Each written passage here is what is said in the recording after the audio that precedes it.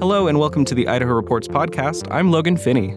Joining me this week are Lon Colton, Oneida County Clerk, and Cherise Brigg, Power County Clerk, to discuss preparations for the 2022 primary election. Thanks for joining me today. Thanks for having us, Logan. Happy to be here. So, Cherie, I'll start with you. We are just about a month away from the primary election. That is on Tuesday, May 17th. What is happening in your office right now to get ready? We're in the middle of testing equipment and ballots, assigning poll workers, finishing up details of setting up our precincts. We are creating poll worker training, checking and auditing supplies and maps and everything that they need on election day at the precincts, preparing for poll books and publishing details and deadlines. I just brought back my media from Omaha, and we will be doing testing of all of the ballot layouts on Tuesday. We will get to that work that you were doing in Omaha in just a moment. But Lon, what about you? How's your elections office getting ready? It's pretty standard, busy as usual. So yeah, the main focus here is testing the ballots, making sure that the program media is registering correctly in our automated tabulators. Also preparing the poll workers to have them run through training. In my county, most of the poll workers are returning, so the training is more of a refresher. And then it's just preparing for the early vote, which will begin 2 weeks before. So we'll start on May 2nd to allow voters that are unable to or desire to vote early to come into our office and participate in the voting process that way. It might be worth mentioning for voters and people to understand what that testing means. So we develop all of our ballots through a portal. We have ballots that are then created and sent out to us. I do ballot on demand, so I don't have any pre-printed ballots except for backups in case we have a malfunction. I think Lon is still printing ballots. We will then get a test deck that has been pre-marked from our equipment company that prepares those for us, and then we mark ballots in-house as well. We run those through the machine and we cross-check those results with our hand-counted results to make sure everything matches exactly, so that when everything goes out to the polls and we start doing election day, we have confidence that the numbers will come in correctly. And in the 2020 presidential election, just a couple years ago already, Idaho saw the highest number of registered voters and very, very high turnout numbers. However, in Oneida County and Power County, you guys are smaller counties, under 10,000 people in population. Are those growth numbers we're seeing in urban areas like the Treasure Valley or Kootenai County impacting your areas as well? Actually, for Oneida County, where the May primary in 2020 was all mail out, in that process, they still have to request the ballot. So we still had to receive the absentee ballot request. That request allows a voter to choose all elections for that election year if they want to. So the big impact was when the November 2020 election rolled around. Most people were already set up to receive that absentee ballot. And that was a bit of a problem because I don't think people realized that they had made that choice. But as far as going forward, actually, I would average between 40 to 60 absentee requests in Oneida County. That has actually declined since then, but I attribute that to more voter awareness to the early vote option where they can come into my office and vote. But it's really stabilized back to the original numbers prior to the 2020 election year. Sure, that primary election in 2020, because of the coronavirus pandemic, was shifted to no in-person polling places, entirely via mailed ballots. And at the state level, we had heard part of the explanation for that was during the pandemic, it had become really hard for clerks to recruit poll workers to work the polls in person. Was that the case for your areas as well? And how is that recovering? That was very much the case. Most of my poll workers are senior ladies and a few gentlemen that help out. And that was a very big concern for them because they were in that demographics that were very, very capable of contracting the coronavirus. So that was a big concern. They were very hesitant, and I doubt I could have found enough poll workers to fill in that would have had the competence in that short of time to do the training that they would have had a successful election, I think. I would say that we were similar to Lon in that. The other problem that we had was locations where we go to do our voting, and we use various locations around. They were concerned with having a large number of people going in and out of there. And so I think that was a big part of that.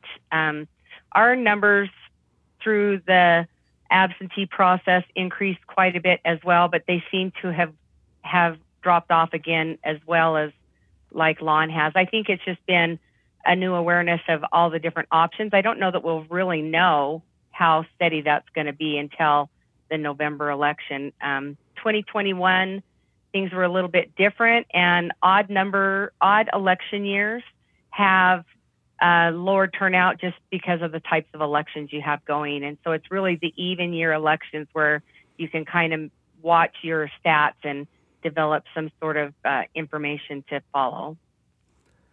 And is there anything in particular that you guys are keeping an eye on this election day in regard to those trends or stats, or is it just boots on the ground, making sure everybody's votes get counted?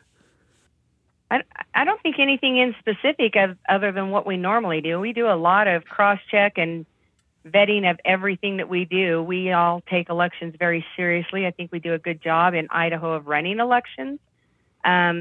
Just a lot of voter awareness. I have increased and stepped up my education throughout our community to make sure I'm trying to be available to various groups to go in and speak and answer questions.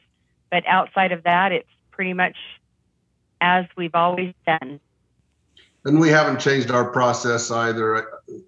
The thing that will be interesting to me, there's this movement across the country, and especially here in Idaho. I'm curious to see if that voter turnout increases for the even numbered years, the primary and general election in my county and then statewide, because as Cherie mentioned, the election numbers tend to drop off unless you have the primary, the general election. And it's shown an increase in percentage of voter turnout over the past. And so I'm curious to see if that continues to increase or if it holds steady or if there's any decline, just to kind of get a pulse on the overall voter in Idaho. During the legislative session this year, there were a lot of voting and election security related bills, and we don't need to get into deep detail here because a lot of them didn't pass. But whether they were regarding registration or party affiliations or forms of ID, collecting absentee ballots, if you're a experienced voter in Idaho, is there anything new this year that you need to be ready for walking into your polling place? I would say not related to any law changes. There were 54 bills that went through legislation last year. This year there were 60.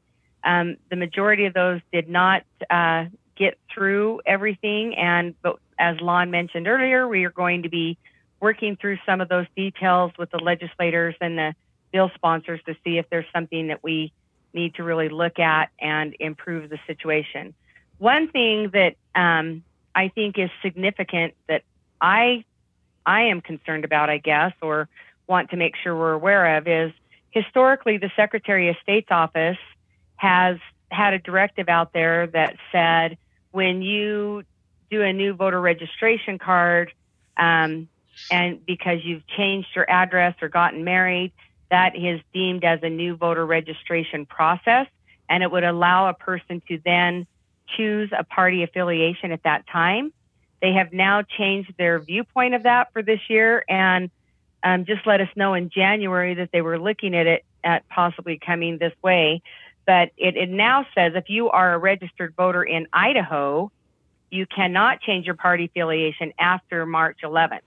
And so I had a gentleman that moved over here from Bannock County, wanted to change his party affiliation and could not. And so that, if there's anything that might catch voters off guard, it may be that just the way that's viewed. I think if you read the laws, it kind of leans to be more the way they're looking at it now, but that's not how it's been handled in previous years in the state of Idaho.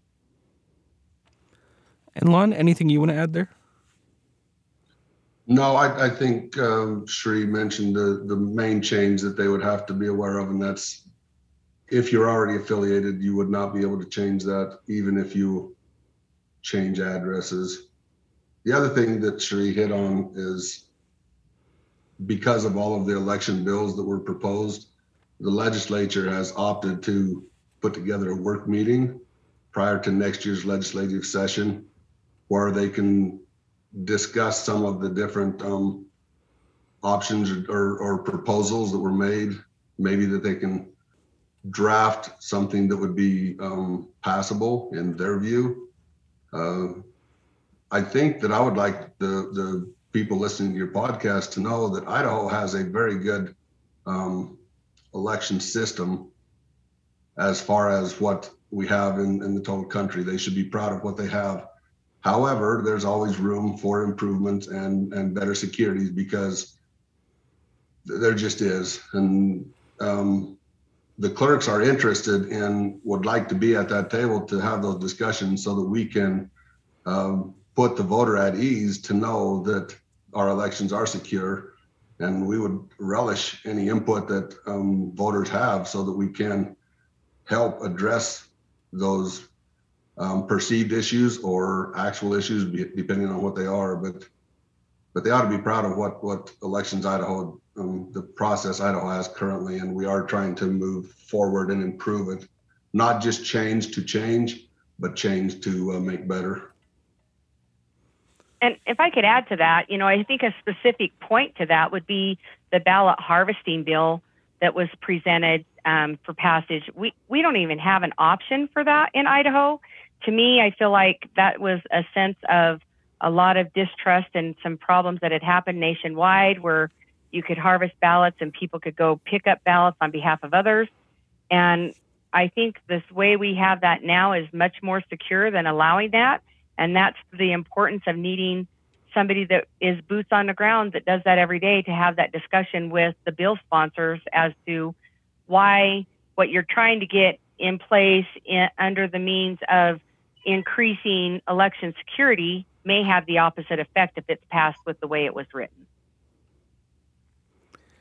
And speaking of election security, one bill that did pass now allows for the Secretary of State's office to conduct post-election audits, which is something that the Secretary's office did after the 2020 election. They audited Camas, Butte, and Bonner counties as sort of an ad hoc process. And now under this new legislation, that's more of a formalized process. Do you and the clerk's offices expect this to change much for your running of the election? We've had discussions about post-election audits for years. And I mean, long before the 2020 election, we have been in discussions about, how that should come about and how it would work, and trying to come up with a collaboration with the Secretary of State's office that would make sense. And so the way we handle things, we do a really good job. Camas, Butte, and Bonner counties, they volunteered to do audits in relation to some bad information that was posted about manipulation of Idaho elections. And all of those audits came back well under the threshold of what you would need. I think if anything, there should be, we'll be doing a little bit better organization of how we store our ballots and all of our election materials after the election, so that if you're selected for audit, that information can be readily available and easy to find. If you're selected, the sheriff's office will come in and seize all of your election materials. They are then going to be held off-site in a secure location until all of the parties are available to do the audit. It's really not much different of a system than we have in place if somebody were to request a recount. If I was in an election and I requested a recount, that is filed. As soon as that's filed, the Secretary of State's office would send a subpoena to the sheriff's office directing them to come seize all of our election materials. So it's really no different. That's what we do as part of our canvas. It's just another way to double check and cross check everything, that everything's getting done and tabulated correctly. So for me, I don't anticipate. My very first election after becoming a clerk, I had a recount. So I got to learn really quick what that was and what it meant. And I put in a lot of protocols because of that experience that we follow to this day. And Lon, do you think that adding these post-election audits to the process, do you think that'll help shore up public trust in elections? I hope it does. It should, to know that an outside party, being the Secretary of State's office, is coming in just to do a verification, and the audit will be random as far as counties and precincts that are counted. So it should give some comfort to those that may question the election itself. I'm anticipating that we get good feedback. How does this new audit scheme fit in with the other measures that you county clerks already take at the local level to ensure that results are accurate? At the end of the election, Sheree mentioned the canvas, and that's the process where we'll go through and have an accounting of all the ballots. So every ballot that is, in my case, pre-printed that I have shipped to me, I know exactly where it's been used, whether it was sent to a mail ballot precinct, whether it was an early vote, whether it was election day ballot used, or even the test deck that was mentioned when we do our logic and analysis test. All of those ballots are accounted for, and then the tabulators keep track to some degree of what's been run through each individual tabulator.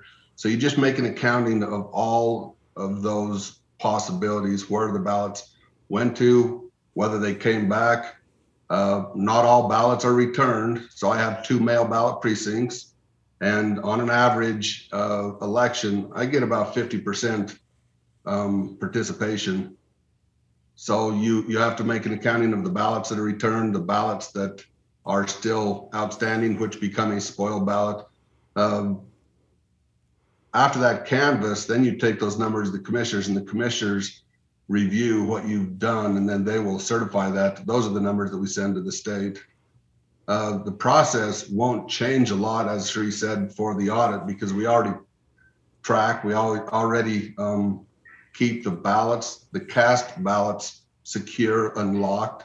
The only change will be, if we're selected, would be that the Secretary of State's office will be the one that selects a team of people to come and perform that audit. I believe, I've never been through a recount, but I believe that the clerks are in charge of doing that recount under the supervision of the state officials. So that's about the only difference there. I think just one more thing I would add that happens during the canvas is we do a vetting of any voter registration changes or new voter registrations that have come in to make sure all of the information has been checked appropriately by the poll workers, and that we can properly vet that that is a qualified voter to be entered into the system. And Sheree, you spent part of this week in Omaha, Nebraska, doing some vendor training and some security training. Can you briefly run me through what your trip was like and what you learned? Certainly, I appreciate that. Yeah, we've had so much media inquiry about the process of trusting the equipment and everything else. I had reached out to ES&S, that's Election Security and Software. They are the primary vendor for a majority of the counties. And we have 7 counties that are all hand count that don't use any sort of a tabulation system. Some of them use a hybrid. And then we have some counties that use some different equipment, but the majority of the counties use, well, at least over half of them, I think, use ES&S. And so I'd asked them about maybe bringing all their stuff on site and helping us to be able to vet that and really have a one-to-one in-person knowledge of how that works, so we aren't just relying on something somebody told us when people are asking us questions. And so they opted to invite us to their home headquarters in Omaha, Nebraska, and to go through that. And it was really interesting to understand all of the extra measures that they do to provide secure equipment. One thing that was very interesting to me to understand is none of the equipment or the pieces and parts that go into their equipment is manufactured outside the United States. They develop it there, they test it there, and when they're ready to produce it, they vet all of the manufacturers that are going to be producing that. They have to be qualified through Department of Homeland Security. They work with national companies all over to vet these companies that are going to produce those materials. And then once those are put back together, they bring them back on site and do a lot of rigorous testing long before they ever go to any sort of certification process. The Idaho National Laboratories did an in-depth deep dive into all of their equipment to vet those and try to break them, and came back with some information as to things that they found that might be kind of maybe a wormhole that somebody could get into. And with that information, they strengthened up their stuff. It was really interesting to kind of go through and get the process. We were able to see all the different areas, the number of layers of security that they go through to make sure they don't have one person that does one thing with your stuff. If we send our media jump drives over, our ballots are prepared and cross-checked by one person, that goes to another person to program. Once the programming's done, that goes to another person to test. Then it goes back to another person and it's run through another test before it comes to us. There's so much stuff that goes on to make sure that we are providing very clean, secure elections. And I thought that was very interesting to go through that, really give us an in-depth knowledge. Their machines are used nationwide. Not all states have the same requirements as to what can be used on their election materials. I know that they were questioned about being able to be connected to the internet in some other states. That does not happen in Idaho. We have hardened systems. You cannot connect those. They can only access things by putting a jump drive in on site to move material back and forth. But some counties, or some states do allow that, but it's on a closed circuit. It's never connected to the internet. So it's really helpful to understand the difference and how that works, to be able to answer questions when people bring those to us. I was unable to attend the training, but I am very comfortable with election systems and software. As was mentioned, they have a detailed process in place. And then everything that they've done, that they ship to us, all of the coding and everything, we also double check. So I think the voters should be confident with the election systems. Logan, another thing we did while we were there is we met with the Douglas County Elections Office. They have been doing post-election audits for years in their state. And so we had 19 counties represented at that event for the training and the tour of the Douglas County. And it was very interesting to understand. We went ahead, we knew that we had this legislation coming. We were proactive in going in to find out, what have they learned? What are some things we need to understand as we're preparing for post-election audit? And I think the one thing that I took away from there that I think I'm going to initiate is they do a separate check of all of their materials that come in. So as a ballot comes back in, they record that through a separate process, and then they put it in through the election voting software, and then they make sure those things match every day. And I thought that's just another cross-check that we could do that I've not been doing in my office. We do vet those by the number that's in the software versus the number that's on my DS200, but it's just another layer that I can put in there to cross-check that everything is matching up every day. If people do have questions, the election department in each county should be able to address any concerns they have. And relatively few people call when they have questions. They run to the coffee shop or the neighbor next door and they complain about a perceived issue. But if they just call their election department, that more than likely will put their concern at ease, because they'll find out straight from the office that's handling the elections. Yeah, that's the thing I would like to just really hammer on. We have a lot of people that are questioning because they've heard stuff. We want those questions. We're ready for those. But we just ask that you have an open mind and you're ready to really learn based on what the situation is. What we're finding is people are getting information from outside resources outside of the state, and they're really holding on to that. And we want to make sure that they're getting the good information and they know exactly what's really happening. I believe that is everything we wanted to get to today. Us at Idaho Reports will be keeping an eye on election results coming up and after the 17th. You guys will have your hands full actually administering the election, so we wish you best of luck with that. Thank you, Logan. Thank you, Logan. Lon Colton, Oneida County Clerk, and Cherie Sprague, Power County Clerk, thanks so much for your time this week. Presentation of Idaho Reports on Idaho Public Television is made possible through the generous support of the Laura Moore Cunningham Foundation, committed to fulfilling the Moore and Bettis family legacy of building the great state of Idaho, by the Friends of Idaho Public Television, and by the Corporation for Public Broadcasting. Hi, I'm Marcia Franklin, the producer and host of Dialogue. For more than 25 years, we've been bringing you conversations that matter. More than 150 of those conversations are with writers, and now you can take them with you wherever you go, while you're walking, around the house, or in the car. Just search for Dialogue with Marcia Franklin on Apple Podcasts and other podcast platforms, and remember to subscribe so that new shows download automatically. Enjoy.